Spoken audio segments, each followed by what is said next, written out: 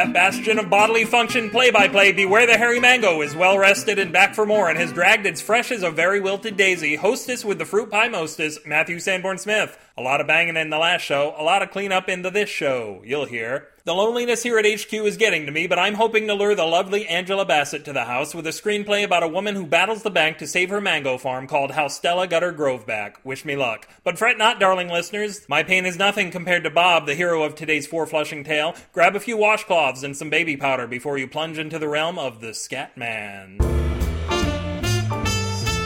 Scatman by Matthew Sanborn Smith.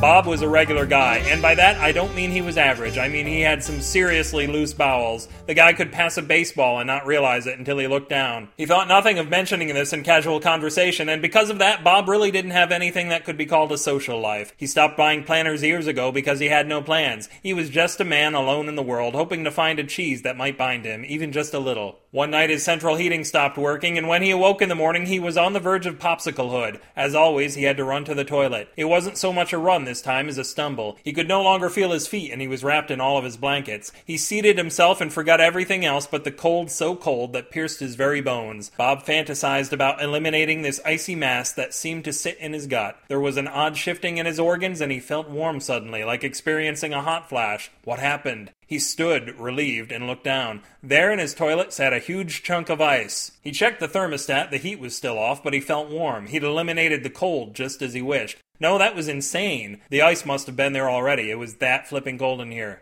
Maybe it wasn't. The ice was already melting. He had to test it. How else? What else did he want to eliminate from his body, from his life? How about that spare tire? It was crazy, but what else did he have to do? He sat back down and thought about it. There came more motion within, things changing places as if his intestines were being rerouted and hooked up to something new. After a moment that made even Bob sweat, he rose to discover an actual spare tire in his toilet. It wasn't a full size, just a donut that you'd get with a new car, but it was still impressive. More importantly, his belly had shrunk. He could actually see abs. There was one more thing, a hysterical thought in the morning full of hysterical thoughts. He pulled the tire out of the can, it was quite clean, thankfully, and took his position. He considered.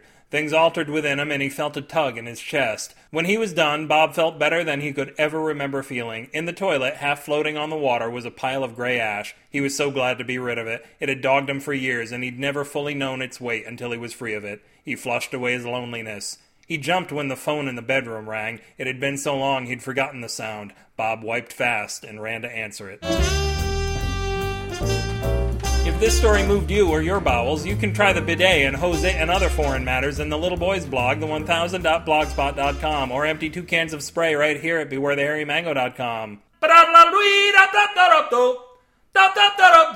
Squeak with joy in the comments for this post, or WD-4T mail me and make my threads all slippery at Matthew at bewarethehairymango.com. You can also slap some lard on me at bewarethehairymango@gmail.com. Grab your erector sets, the kind for kids, not the kind with the little blue pills or some sort of pump, and build your own SF transmitter and give a boost to the SF signal. I have no idea if I said that right, but you aren't going to do it anyway. Look, just go over to sfsignal.com after the show, will you? Subscribe to this show by taking off all your clothes and hitting the little button on the homepage, and please put a towel down on the chair, or just flash iTunes and leave a 5-star review. If they chase you out screaming that they don't do flash, you beat it quick time. You can hang with Bob and Twitter on the shitter with your favorite mobile device, then follow me at twitter.com/upwithgravity and let me know if you need a few squares from the next stall. I won't be in the next stall, but I'll feel your plight and I'll sympathize while surrounding myself with rolls and rolls of 2-ply security. After that, you probably don't feel I deserve a donation, but the more money you push through the donate button, the less you'll have for food and the less squares you'll need in the future. So as you see, I'm doing you a favor. That stuff is scratchy too. This podcast uses your last septic tank safe wet wipe and stuffs the container full of soggy toilet paper in a Creative Commons Attribution Non-Commercial Share-alike 3.0 unported license in the hopes that you won't notice the difference.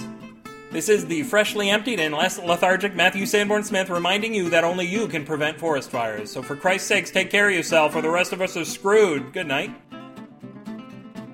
Wait a minute, he does this whole show on taking a crap and then he finishes with a forest fire joke? What the fuck is that? Make my threads all slippery.